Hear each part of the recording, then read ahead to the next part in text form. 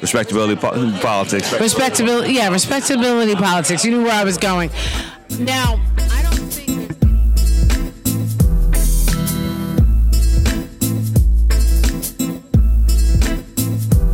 What's up, everybody? This is Karen Mahorn, and you are listening to the Blurred Girl podcast.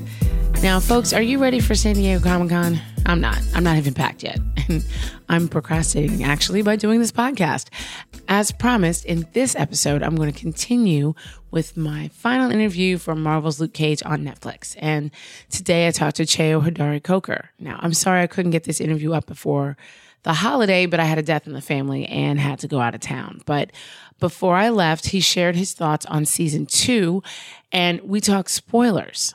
And I asked him straight up about the controversy surrounding the respectability politics that many folks complained about in season 1 and, you know, why he chose to make the decisions that he made in season 2. So stay tuned for that. Also, I've got quite a bit of tech news. And of course, since I'm going to San Diego Comic-Con next week, just a few of my predictions. Stay tuned. Today's show is brought to you by Audible. Now, Audible is offering listeners a free audiobook with a 30-day trial membership just for listening to the Blurred Girl podcast. All you got to do is go to audibletrial.com/theblerdgurl. That's audibletrial.com/theblerdgurl and browse the unmatched selection of audio programs that they have to offer. You can download a title for free and just start listening. It's that easy. Go to audible.com/theblerdgurl, TheBlerDgurl, to get started today. Now, why Audible? Audible content includes an unmatched selection of audiobooks, original audio shows, news, comedy, and more from the leading audiobook publishers, broadcasters, and entertainers. And if you're anything like me, you're busy. Audible makes it incredibly easy to catch up on books while I'm commuting, cleaning the house, working out, driving, whatever. It just makes multitasking easy. Now, if I were you, I would totally take advantage of a 30-day free trial and download a book or two that you've been meaning to read. Looking for suggestions? Well, I would definitely check out Shadow Shaper by Daniel Jose Older and the follow-up to that book, Shadow House Falls. Both are incredible fantasy books, and they are narrated by actress and singer Anika Noni Rose. And she sounds amazing. And she plays all the roles like in the story. It's really, really good. I listened to both of those books on an out-of-state road trip, and it made the time just fly by. So get started with Audible today. They've got a really simple app to use so you can literally listen from anywhere. Download your free audiobook today at audibletrial.com/theblerdgurl. Again, that's audibletrial.com/theblerdgurl for your free audiobook. This week in tech news, we're talking Apple, a real-life SKYNET, because, of course, creepy robots, and some actual good news in the tech sector. But first up, Apple has finally admitted that their laptop keyboards suck, specifically the MacBook Pro and MacBooks that were made between 2015 and 2017. Apparently, the keyboard has been failing every few months. Letters either don't appear, don't respond, or multiple letters come up repeatedly. This isn't just if you spill something on it. Apparently, if a speck of dust gets in the keyboard, it can make the whole thing go haywire. This apparently goes back as far as 2015. And in fact, I had this problem with my, I think it was 2016 MacBook Pro. And I remember taking it to tons of different stores and them telling me that I must have spilled something on it, which I didn't. I had the hard drive changed, the entire keyboard. It was completely wiped. I got it fixed again. I ended up selling it, actually. But apparently, this affects all early 2015 to 2017 MacBook Pro models. And now Apple is retroactively fixing them and possibly reimbursing you. Apparently, there were 3, not just one, but 3 class action lawsuits brought against them for this technical problem. So now they're obligated to fix it. For more information on this, I would check out 9to5mac.com. That's the number 9, 2, T-O, the number 5, mac.com. They have a nice listing there. If you look up Apple finally acknowledges keyboard, they have a nice listing there of all of the models that are affected and what you can do.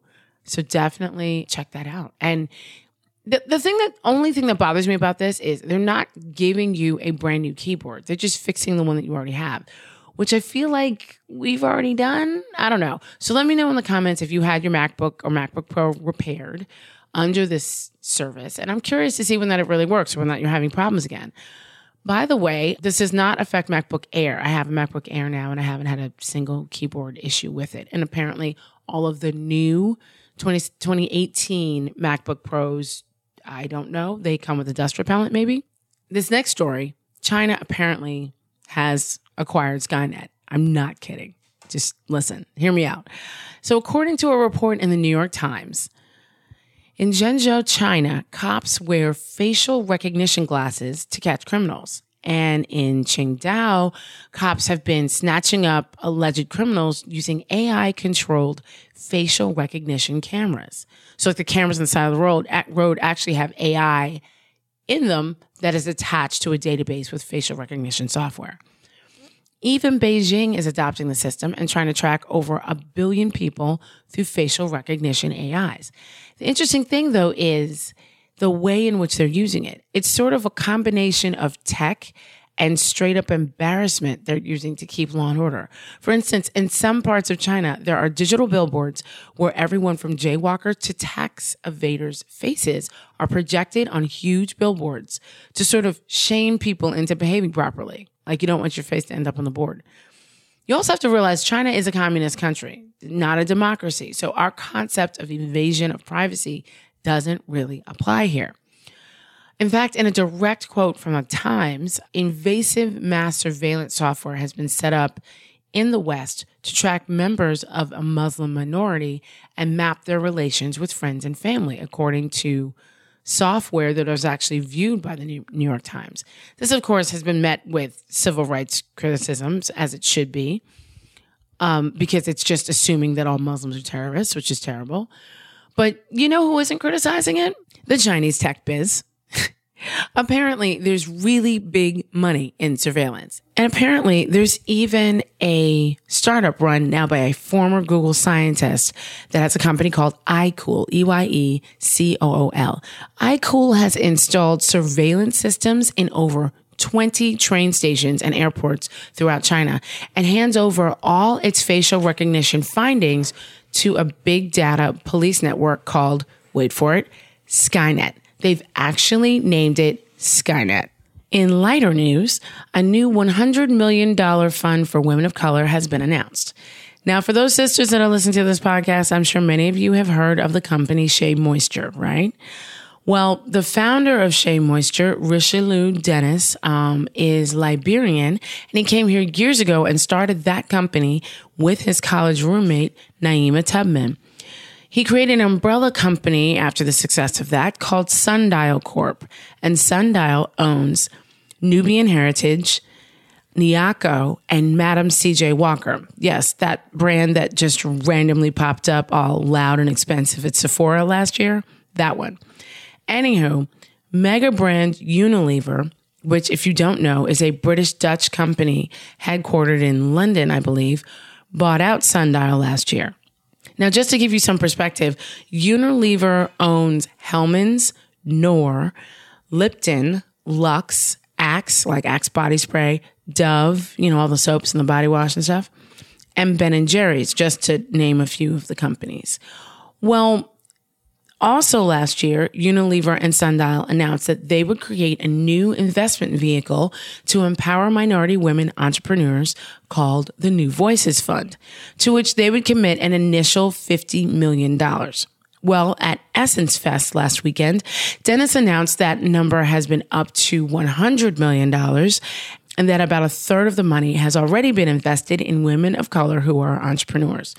Now, this is amazing news, and hopefully we'll see more Black female businesses, not just in the beauty sector, get to participate. You know what? Actually, I take that back. We might need them because now Nubian Heritage is owned by a Dutch company. History just somehow keeps repeating itself. I'll be right back. Hey, folks, just jumping in real quick to see if you know about the Blerd Girls shop on TeePublic. In there, I have tees, totes, sweatshirts, mugs, even onesies, and some really great sayings and quotes. All the proceeds of the purchases go towards support of this here podcast, as well as operation fees. So please, if you support this podcast, the site, and the Blerd Girl channel, please purchase from the store. There's two ways to get there. One is to go to theblerdgurl.com/store on my website, and you can also check us out on Instagram by following the Blerd Girl shop. I have an app set up right inside of Instagram, so you can shop right from the app itself, and it will take you to the store, and you can buy whatever you want. So I appreciate the support. Now, back to the show. Now let's talk geek news. On June 29th, legendary Marvel artist Steve Ditko died at 90 years old. Now, most Marvel fans think of Stan Lee and Jack Kirby when it comes to iconic characters like Spider-Man, but artist Steve Ditko was actually responsible for the look and the feel of the characters like Spider-Man and Doctor Strange, and also some of the storylines too. It was Ditko that gave us characters like Captain Atom and the second iteration of the Blue Beetle, and a little-known character named Mr. A, who eventually became the Question. It's also widely known that Alan Moore, who was influenced by the Question, actually used Ditko's sort of prototype to create Rorschach in Watchmen. Similar concept with the mask and like a vicious sense of justice. He also had something to do with the creation of Hawk and Dove. Not the rebooted version with the female Dove, Dawn Granger, but the siblings, Hank and Don Hall. What I didn't know is that Ditko also created Squirrel Girl back in the 90s. So the popular The Unbeatable Squirrel Girl by Ryan North and Erica Henderson that launched in 2014 is actually a reboot. And subsequently, the first time the character has had a solo series. So of all these characters, though, Spider-Man was absolutely the one that Ditko influenced the most. And I think he was the person that created the Spider-Man that I grew up with. Now, it's commonly thought that scripts are written for comics and then an artist creates the art based on the script. And for the most part, this is true. But in the 50s and 60s, when Ditko was working on Spider-Man with Stan Lee, things worked a little different. Ditko actually would draw the pages first and then hand Lee the artwork with spaces for the words to fill in. So essentially, Steve Ditko was driving the story. This was dubbed the Marvel method, quote unquote, by the way.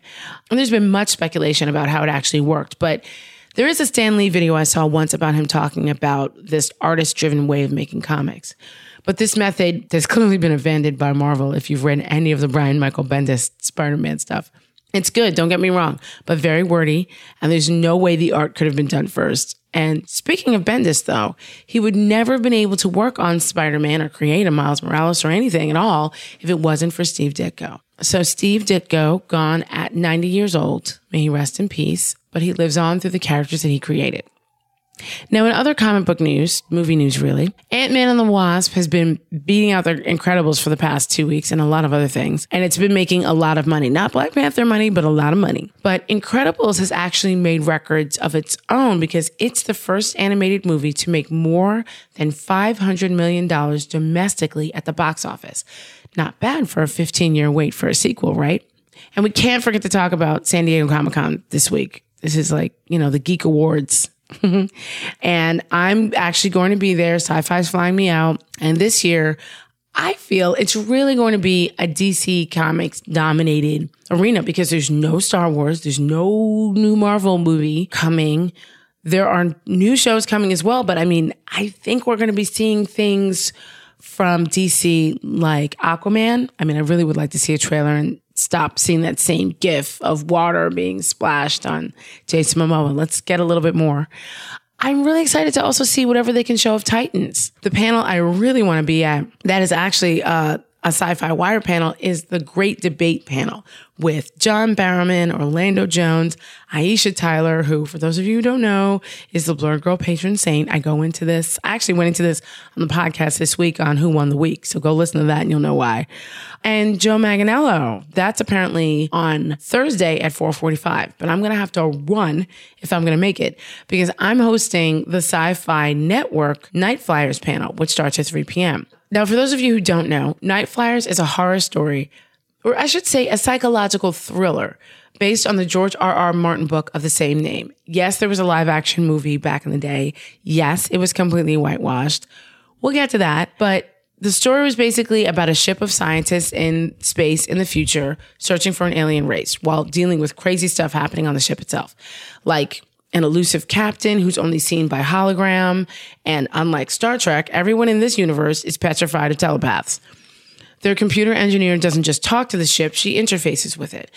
The Nemesis is basically an unknown entity that just starts offing people, but you can't tell whether or not it's like hallucinations. Is it the telepath? Is it the captain? Or is it just the crew just being frightened of each other? So it's really fascinating because it's sort of like a glimpse at the human condition in this contained environment. Now, for those of you familiar with the story, when the book originally came out, they did whitewash one of the main characters, Melantha, who was clearly a Black woman in the book, but they fixed that in the series. Trust me, this is a really very realistic looking cast. If you're going to San Diego Comic-Con and you're there Thursday, please get over to the Hilton Bayfront and the Indigo Ballroom at 3 p.m.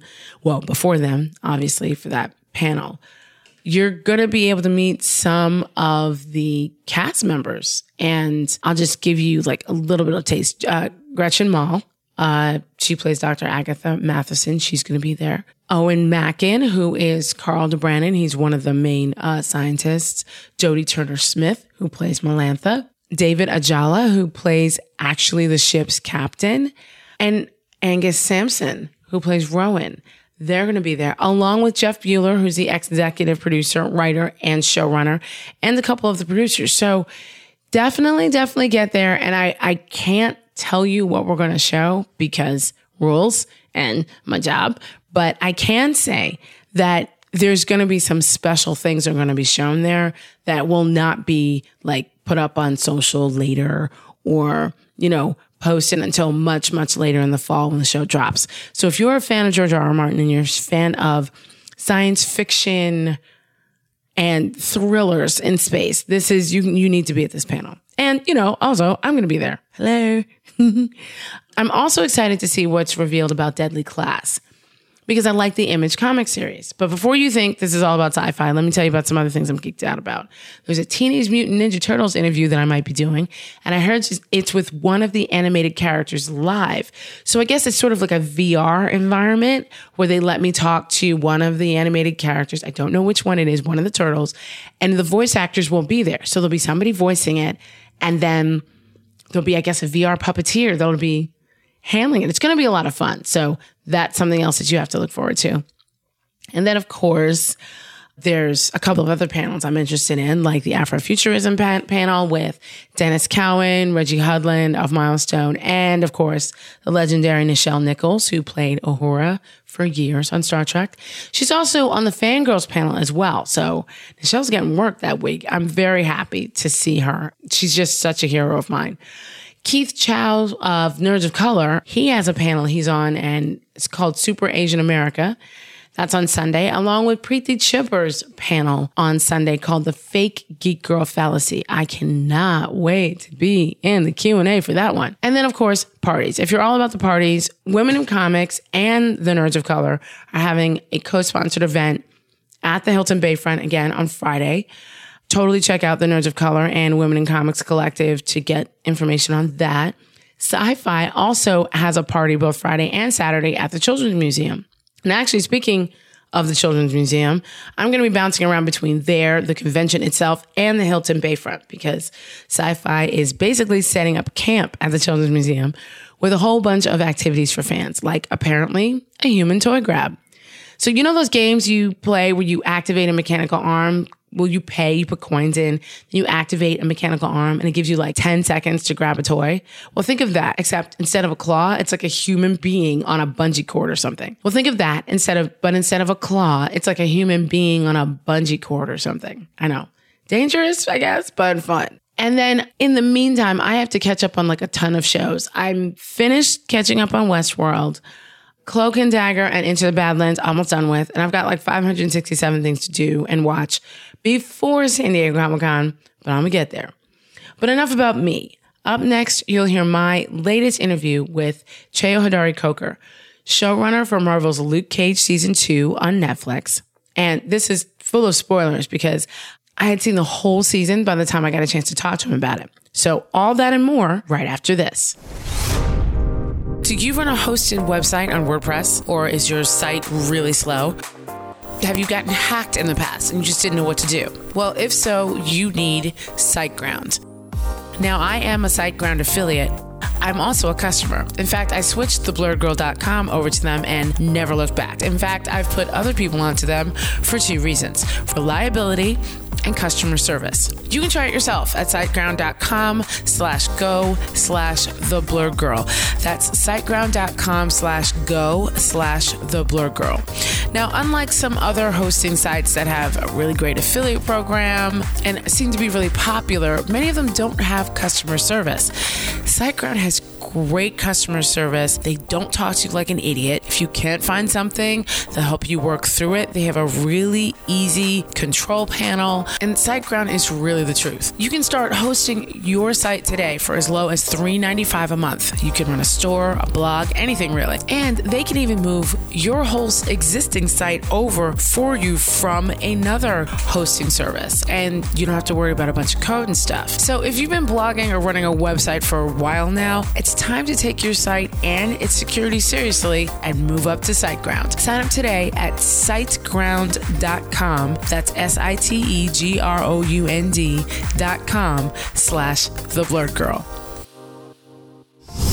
Welcome back. Now, did you just finish Luke Cage season 2? I'm not going to judge you. Not everybody can binge watch. Are you almost finished? It's okay. But this next interview is very, very spoilery. So if you haven't yet finished the season, I suggest you go and finish, then come back here and listen, okay? Now, back in June, or wait, it might have been May, when showrunner, writer, and creator Cheo Hodari Coker started his press tour about the show, I got a chance to interview him for Sci-Fi Wire on camera. If you haven't seen that, go to the YouTube channel for Sci-Fi Wire and look up Cheo. You'll see a couple of interviews there. Many of you have seen that interview on that channel, but what you don't know is that same day, I was also scheduled to record this podcast interview with him. Well, his schedule got kind of away from him, and I ended up meeting him for dinner in Brooklyn and actually recorded this podcast in the middle of the restaurant. Thank God for my Zoom H6, man. I love that little thing.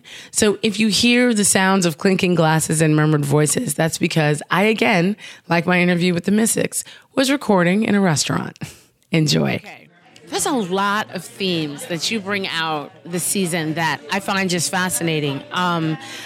And with Luke, let's talk about like his anger a little bit. Like you have a powerful scene with Claire that I just thought, first of all, that scene was amazing because you're showing his frustration and his anger, but you're also showing how she's reacting, and she has some history there. What was the impetus from that? Was that a personal experience? The one thing is just like we wanted to show black male anger with nuance because angry black man is frankly a cliche.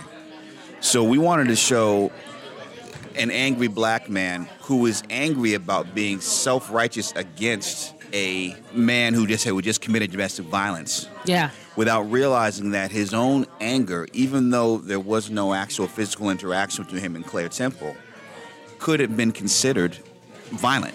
Yeah. And it was only with his realization about punching the wall and her reaction that he realized that I need to get control of this, but not because he was in any danger of hitting Claire, but more from the understanding that he didn't realize that his actions, even in terms of his emotion, needed to be in check. So it was a lesson for Luke, but then at the same time, it was a wake up call in many ways, because the thing is that having interviewed many cops, because of Southland and other shows that I've been involved with, it's, there are people that enforce the law that doesn't realize that the law actually, applies to them as well.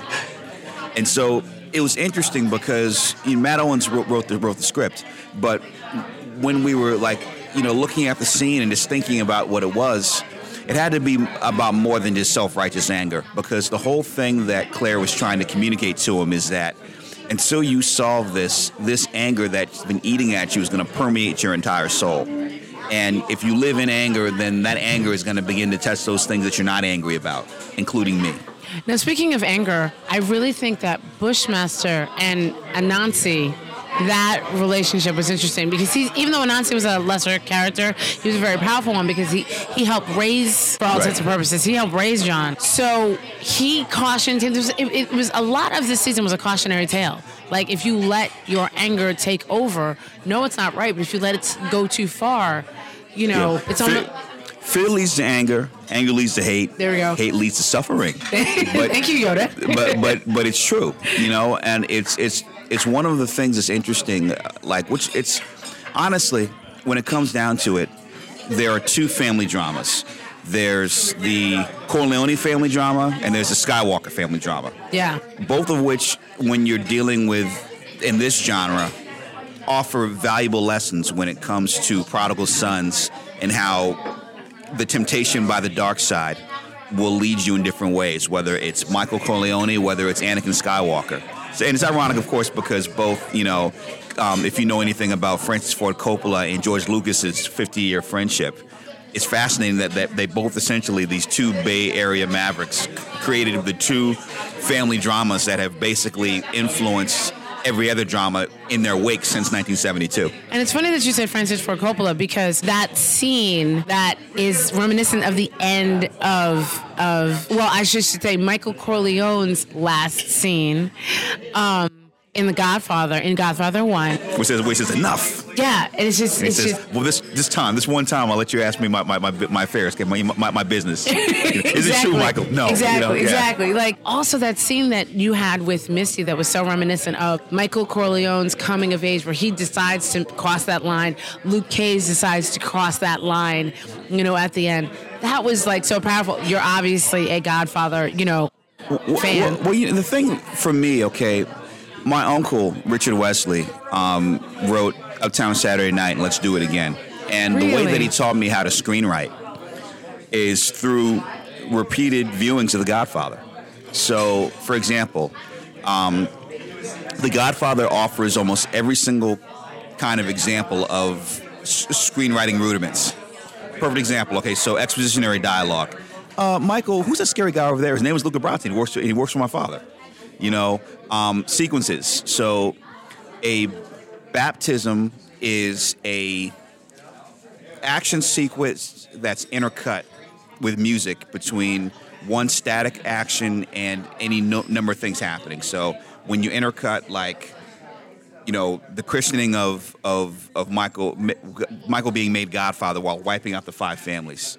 Any number of times you'll have a sequence where one thing is happening somewhere, like say in court, and then while somebody talks, it's like, so the beginning of episode 213 or episode 13 of the finale of season 2 with Mariah Stokes. With Mariah Stokes in. It's reminiscent of that. Yeah, with her in the courtroom. Those flash forwards and the intercut from that action is essentially a baptism, exactly, which is different than a wedding. Now, what a wedding does is it's one large sequence with a musical element that introduces all of your major players in one venue. And so you see a wedding for us in the first episode of Luke Cage, Harlem's Paradise, Raphael Sadiq's Good Man, and you see Cottonmouth, you see Mariah, you see, I'm slipping his name right now. Salvador. Oh yes, I know. Now I can't remember his name. Yeah. No. What do you mean? So that, and then in addition, you introduce Misty Knight. Luke's at the bar. Candace is there. Mm-hmm. All the major players. Characters are there. Yeah. So that. And you did it again this season. Yeah. That's what when my uncle and I when we've written together like that those are our shorthand. And so I've studied that movie. I've seen Godfather and Godfather 2 at least separately, stem to stern, 50 times each. Wow. And and it's often sometimes when I'm writing, I either have one or two things on in the background. I either am writing with Godfather 1 or Godfather 2 in the background, or one of the 60 episodes of The Wire And the reason what happens. And I feel The Wire in this season. I feel it. I feel that. I feel New York Undercover. But there are moments, and there was a Wire scene, I feel like, in the first episode with a kid crossing the street that felt like something I had seen. And he was, basically somebody was stopping him and asking him a question. And just these little moments of truth in the street, like the gypsy cabs being surveillance. Yeah. Like we're flipping it on it. There's sedans, but there are sedans. They're not the cops. There are internal surveillance. Like all those moments that are right. Moments that was the moment from season 2, episode 6, when they're looking for Luke and Piranha, and they run into the kid who's actually Lonnie, who's the actual the kid from the first 2 episodes, the kid who's in the barbershop when Pops got shot up, the one that Luke saves. I thought he looked familiar, but I was like, okay, I'm gonna have to go back and take a look. Yeah, he's gotten older. He's grown. There's some themes in here though that are really, really fascinating. Like Bushmaster has such a strong story, and it's funny because I was about to say Killmonger. The parallel is Bushmaster has such a strong story, and my family's from the islands, and one of my relatives is a victim of the Tuskegee experiment, which people don't realize would happen in the islands. So when you had that scene with him having a shot of something that killed everybody else, I'm like, okay, I'm not gonna cry because that type of stuff was done, especially for a lot of people in the islands that were merchant seamen. Yeah. And they would travel, so they knew they would travel, and they knew they would travel to other islands. Well, that's the thing. I mean, it's like. And it also felt a little bit like The Truth, by the way. Well, like the comic, I mean. I got to be careful because I don't want to reveal story points that could be in our potential 3rd season. Because people hopefully have to watch and tweet. No, it's coming. I'm putting it out there. It's coming. It's going to be in 3rd season. But the thing that's interesting is that was kind of a hint to the original comic. Because in the original comic, Bushmaster got his powers from the Bernstein experiment, the Bernstein process. In our show, in our universe, the Bernstein process is more conspiratorial. And so, besides, prisoners, what community is more disposable in the eyes of big, ugly government than immigrants? Yeah. And so it was just a moment of, lack of health care, everything. I'm just putting that in there, and because it allows a number of things when you start dialing back in terms of why is John MacGyver different. It's the combination of Nightshade and its use. It's not entirely Obia, but it's also. It's not, but that was the thing. When I looked at it after that scene when you saw him as a child, I realized it wasn't Obia. He was using Obia as a way to give reverence to his ancestors that were Maroons, but that was more of a spiritual thing for him. The physical was that shot. That shot, he was one of 1,000 that it did not kill. Right. And that is why the Nightshade won't kill him. Exactly. So it's like all of that. And speaking of Nightshade, the thing that's fascinating for us was that, we had no access to Black Panther and vice versa.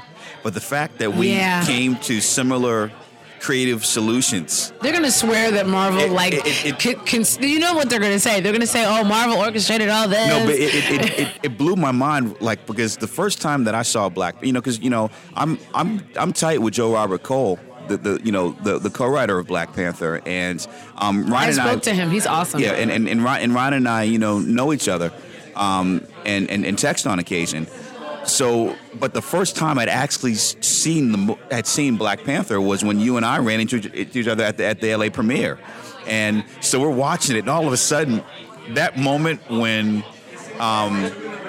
Angela Bassett is working with the mortar and pestle. Oh my God! It's like, this is Nightshade ritual. This. It's like, oh my God. But the funny thing is, they're connected because it is an African ritual that would have been brought, especially if he was a maroon. Yeah. That there would be no difference. It's Daughters of the Dust. It's all of the same, elements all over again. Now, speaking of Nightshade, Tilda has never had that much backstory in the comic, and the actress that played her. Oh, Gabrielle Dennis. Yeah, she's amazing, and the fact that you brought her, like, she's a product of rape and all these other things. And it's funny because she's good until she learns her origin story. And then it's almost like, okay, well, then I come by it honestly. This is what I'm supposed to do. But Mariah really plants those seeds. Oh, yeah. Well, it's interesting because sometimes in order to arrive at the conclusion that the comics arrive to, you can go on a long departure and then bring it back full circle. You can. You did that very well. The character's name in the comic books is Tilda Johnson. Yeah.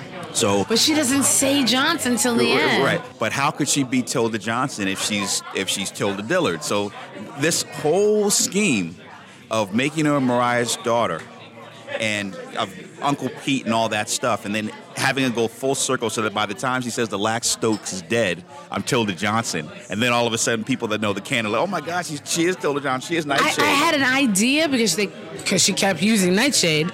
But then when she said it, I was like, oh my God. They did. He went there. Oh my God! And then when she walked through the doors, in she had when she had the Afro puffs and the gold headband. But it was the same thing. Like when I saw Misty Knight walk in at the end into the club at the end of season 1, and she's dressed Afro with the red outfit and everything like that. Just like when we see in episode 3 the Daughters of the Dragon scene, and Colleen's in white and she's in red, and they're like, I need them to have their own show. Well, no, that's the the thing is like, it's basically like how on a Wu-Tang record there will be a song with Raekwon and Ghostface, but they might not have had their solo records yet. Yeah, that's kind of like what's happening. It's like you feel the natural collaboration within the side parts of the group. Or, it's kind of like BBD before they break off to do a BBD record. You know what I'm saying? So it's like, the thing is like, will this happen? Maybe, but it's just interesting in terms, there are a lot of things would have to happen internally at Marvel and at Netflix for that to happen. But it's just the joy of having characters that you want to see together be together. And the same thing happened, I think, with Iron Fist and Luke Cage. Is like, well, actually, I just have to commend you because you had Danny Rand on screen for an entire episode, and I didn't want to throw something at the TV. So, it's clearly the way you wrote it, and also Finn dialed it back, I think. And that interaction, like, I believed him and Luke in several of those scenes. Well, that's the thing was, Kayla Cooper did an excellent job with the script, and we just knew collectively as a writing staff that we weren't afraid of people's problems with Iron Fist. It's like, what it's like? It's like, Ray Allen playing for any other team but Miami is a different player than all of a sudden the sharpshooter that we remember him as being like. Sometimes it takes being on the right team and the combination of elements to really bring something out in terms of execution. And the thing was that. In other words, you should direct Iron Fist. No, I'm not saying that, but but what I'll say is that like I'm not afraid of other people's criticisms of other things, because if I see an element of a character that can work in our universe that we do our way, why not go for it? Because there was internally there's people like, well, we sure. That you want to really do Iron Fist within Luke Cage. I'm like, hell yeah, we want to do it. Because it's canon, people are also looking for it. But did Marvel dictate anything to you this season? Did they say, like, make sure you end up here because of Infinity War and the Snapshot and all the other things? No. That's the thing is just like people would be surprised at the separation between Marvel television and Marvel film from the standpoint of, like, I can just say that, like, we don't have access, and there isn't that level of synergy in terms of like knowing what's happening where in all things in that way. So the fans, like, every third comment on the Luke Cage trailer that we put out, by the time people hear this, it will have been a couple months ago. Everything was like, yo, the trailers, the trailers fire. When's Daredevil season 3 happening? And why is Luke going to deal with the fact that half of Manhattan is and the world is gone? Is jacked up. And it's just like, no. It's just like the plot points of the Avengers in the Infinity War is going to have to solve itself. It will. And ultimately, it's, you're going to have to think that either the events of Luke Cage happened before or happened after, But it's up to you. No one dictated that to you. Exactly. Okay. So my last question, a lot of people said in season 1 or accused Luke Cage season 1 of respectability politics. You knew where I was going. Now, I don't think there's any excuse for that this season. Well, see, but here's what it is. Every generation has a different relationship with the word nigger.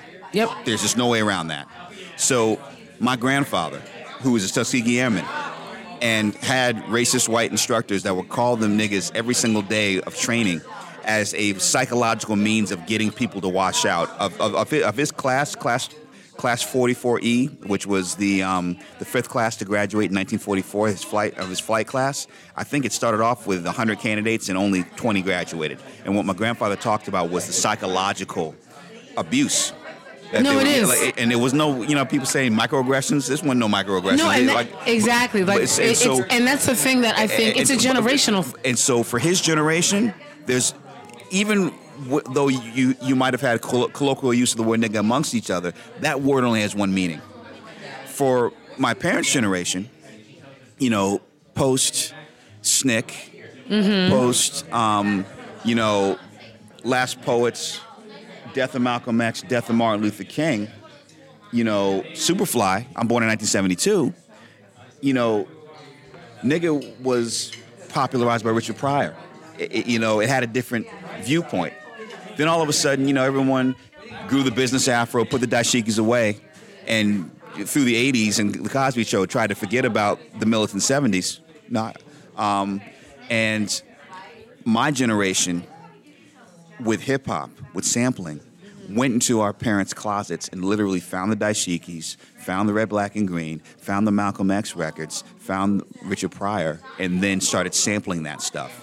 And then basically, NWA is almost like an offshoot of a combination of street knowledge and Richard Pryor, and then the other side of that is basically Public Enemy, which is the Malcolm X speech, Last Poets. And, so we start, in our hip-hop, we start using the word nigger. But then at the same time, there's constant debates. Like, I come of a hip-hop journalism era where there were constant debates as to should we even be using this word. By using the word all the time, are we mainstreaming it? And is mainstreaming it good? The questions are being asked. And then all of a sudden, around 1993, 94, Keep It Real happens. And once Keep It Real happens, then everything's like, yo, nigga, boom. Right. Then all political talk is gone. And then the word is just in constant use. And then what happens is that you get to where it is now, and people just literally use the word for rhythm when they rhyme. Yeah. And so it has no meaning to this new generation, because when you have had a president that's black. But I think it does. I think it's a little bit of a meaning because of like things like happen like with when now it's so part of the vernacular, everybody stops so still when a white person says it. Well, now it is because Trump's in office. Well, that's true. But if you're a millennial and you have nothing and you have all these black shows on television, you have everyone using it on the records. You've had 8 years of a black presidency. The word doesn't have as much meaning to you at all, and all your friends have been growing up have been using it since you've been 8 years old. Like, there's no big deal. But I think beyond the word, though, I think people were worried about the fact that he was sort of making comments on Misty, how she was dressed, and commenting on other people. And I just been in the first season. Now, I don't feel this at all in the second. But here was the thing. It was like Luke didn't comment on Misty's dress until she cracked on him. She said, your jacket's a little small, and so he flips back, so is your dress. It's not that he's commenting on her dress being small. It's just that she just cracked on me, and I need to basically get a little bit back at her. I'm going to throw a little salt, but I'm not going to insult her. And then it was back and forth. It was. And that banter is actually continued in their Heroes for Hire type scenes that you see in this season. So for the people who still haven't seen for whatever crazy reason. For the people who still have not watched Luke Cage season 2, because they are listening to the haters. What are you saying to them? Well, it's a couple of things. Okay, so it's interesting to me because they'll say, okay, Luke Cage is respectability politics because he doesn't like the N-word, and all the different characters in the show have different relationships with that word.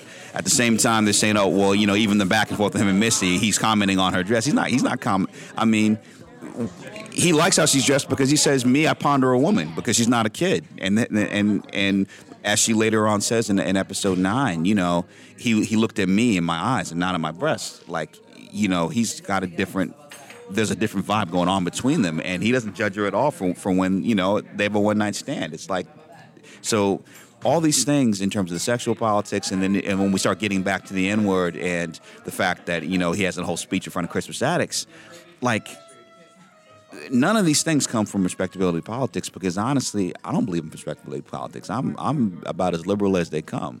Yeah. And honestly, it's like Luke Cage is more influenced by Big Daddy Kane, not Herman Cain. So I just find it interesting because then people are like, yes, we love Black Lightning because Black Lightning doesn't have that. But, like, literally, by the time Black Lightning's in the car with his daughter's driving home being stopped by the cops, he's directly quoting what I think Frederick. Yeah, no, that's what's interesting when people say, "Oh, he's not like that," but at the beginning of the season and his character, he very much was. I mean, the character. And this is no shade against Black Lightning because we like Black Lightning, y'all. But here's the thing: it's like, the character is constantly quoting and preaching things. Yeah. And so I'm like, I did it creatively because it's kind of using the show as a platform. Black Lightning's doing the same thing. The Achilles are doing, a similar thing in terms of using the medium to educate. But, it seemed like we just kind of caught a lot of flack for things that all of a sudden were being praised in the other show. And so it's just like... I think audiences are fickle. And I also think that Luke Cage season 1, so many things have happened. Well, you know what it is? In reality, since season 1. You know what it is? It's that as a show with perspective, you just have to tell the best story you can. For me, the most relevant criticism that we got, it wasn't the respectability politics thing. I mean, once the Ringer said it, everyone went after that. Yeah, no, and I saw you on Twitter. I was like, I wonder what he's going to say. You were very clear. But my whole thing was Angelica Jade Bastien's, criticisms of the show. It's interesting because I love them because she's such an incredible writer and such an incredible reviewer that even though some of the criticisms really, really stung, being a former critic myself, it's just like I understood what she was saying. And the real meaning of criticism is not like, oh, I feel bad because somebody said something bad about the show. It's okay, what's being talked about and what can we do either to address this or to learn from this. And so really the thing about season 2 is that it addresses it from the standpoint of one of the main things she said is that this show has thought so much about Luke Cage and his powers, they haven't really thought about imagine who he is as a man. Exactly. Season 2, exactly. And season 2 is showing that humanity, I think. Yeah, season 2 entirely is about that. It's really about, him in terms of what that manhood is and him confronting his past, him letting go of childhood anger and bitterness and coming to grips with his father and confronting it heads on and losing things and making sacrifices and some things he lost because he was stupid. And so, like the whole thing with Claire. And growing from that and being in a different place by the end of the show, but at the same time about to make other mistakes. Everybody's is having different kind of revelations. And then at the same time, like from the pacing of the show, it's like it just seems like we really used all 13 episodes this season. You did. I actually didn't feel like, and I'll be perfectly honest, I did feel like some of the Marvel Netflix issue, not just with your show, but with other ones, in first season especially, that there's one extra episode. I didn't feel that this season. And I also didn't feel you had any extra villains. But I am curious to find out who is going to be the baddie in season 3. I'm putting it out there. It's going to be season 3. Annabelle Shiora, or is it going to be Nightshade? Tilda. Well, that's the thing. It's like the cool thing about Luke Cage is that you don't have to have just one big bad. That we're going to explore everyone's humanity. And even if somebody is the big bad, you'll have a deep understanding as to who they are and why. One of the things I did learn from The Wire is that even the smallest character can have an important backstory and a reason. So, like, one of my favorite moments of the entire season is the moment that I wrote in the finale for Sugar, as to how Sugar, who we remember from the episode 1. I don't even like these niggas, man. Like, it was funny because when I wrote that, but Sugar actually was a voice of reason. He's like, we're walking a man down the street in a hood. How is this okay? and that scene is powerful because, honestly, that's what it takes. It doesn't, I'm not against marching, and I'm not against mobs telling people that things are wrong. But many times when something happens, it takes one person to say, this is really messed up, and I'm not going to be a part of it, to even make other people think. And that it changed him, because had he been there, he would have been basically accomplice to a horrible, horrible crime. Well, that was the thing that was interesting about Sugar, and this was one of the things that was interesting about writing it, was that we knew that line, which is kind of a throwaway line in the pilot. I don't even like these niggas. It was really written for humor. And it was kind of my, like, homage to Shane Black, because I love that moment in Iron Man 3 when the guy was like, I've only been working here for a couple of weeks, whatever he says, and runs off. It was kind of our version of that. But there was something about the actor who was so great that we just kept him around because we just loved his reactions in these scenes, and we would write these lines. He's like your Coulson. He's like the guy that showed up to do one thing and be really shocked at, like, that fist punch, and then it just stuck around because he's just such a great character. I mean, well, like, perfect example. Even in episode 11, when Claire gets kidnapped, or Claire is being held in Harlem's Paradise, everybody else, he says, "Sit your fine ass down." It's just, there's something about Sean that just really. He's great. Sean Reingold he's just great. So wait, you didn't script that? He just said it that way? No, we scripted it. Oh, okay. But it's just his delivery was just great. And so we kept him around, and there were a lot of times when, like, he could have been the character to get killed, and we just like, no, we can't kill him. And we just kept him around because I knew that I wanted to do something with him. And then finally, when we get to that moment in a Kayla script in episode 10 where he says, you know what, I'm not in this. And then he walks away before. And then he comes to Luke in episode 11, like, I want to be on your side, because he really didn't like them niggas, man. And then 12, and then by the time in 13, he kind of becomes his gangster Bobby Fish. It's an interesting evolution because you really are able to give even the most minor villain a perspective. You're able to give him a soul. You're able to understand how this talented kid gets injured and then ends up a gangster, but that's not really who he really is. And then also what's interesting enough is that when Mariah basically calls an Order 66 on everybody in her organization, but spares Sugar. Why does she spare him? Because his mama gave her clothes. In episode 8, his wife, when he says, wife, not mama, right? When in episode 8, he says, ma'am, like, my wife's about your size. You want me to give you any clothes? And that moment, like, with Mariah Dillard in jail, like, no, like, everybody but Sugar, because his wife gave me clothes. I'll never forget that. It's every villain has. But as Shade said, there's rules to this shit. Yeah. There's rules. Yeah. And so that's the thing, is that every villain and the things that happen make sense to them. Now the thing that I've learned over the years from having interviewed, like, a lot of people on both sides of the law is, and this is something that informs the way that I personally write gangsters, is that you write a gangster show like anybody else, the only thing that makes a gangster different is that violence does not bother them. They're just like everybody else. They're funny. They have, they have a sense of humor. But then when it comes down to being insulted, their reaction is not to walk away, not to feel embarrassed. Their reaction is to put somebody's head through a window and then go sit down and finish their meal. They have a disconnect to violence that just is not in line with the way that most people think.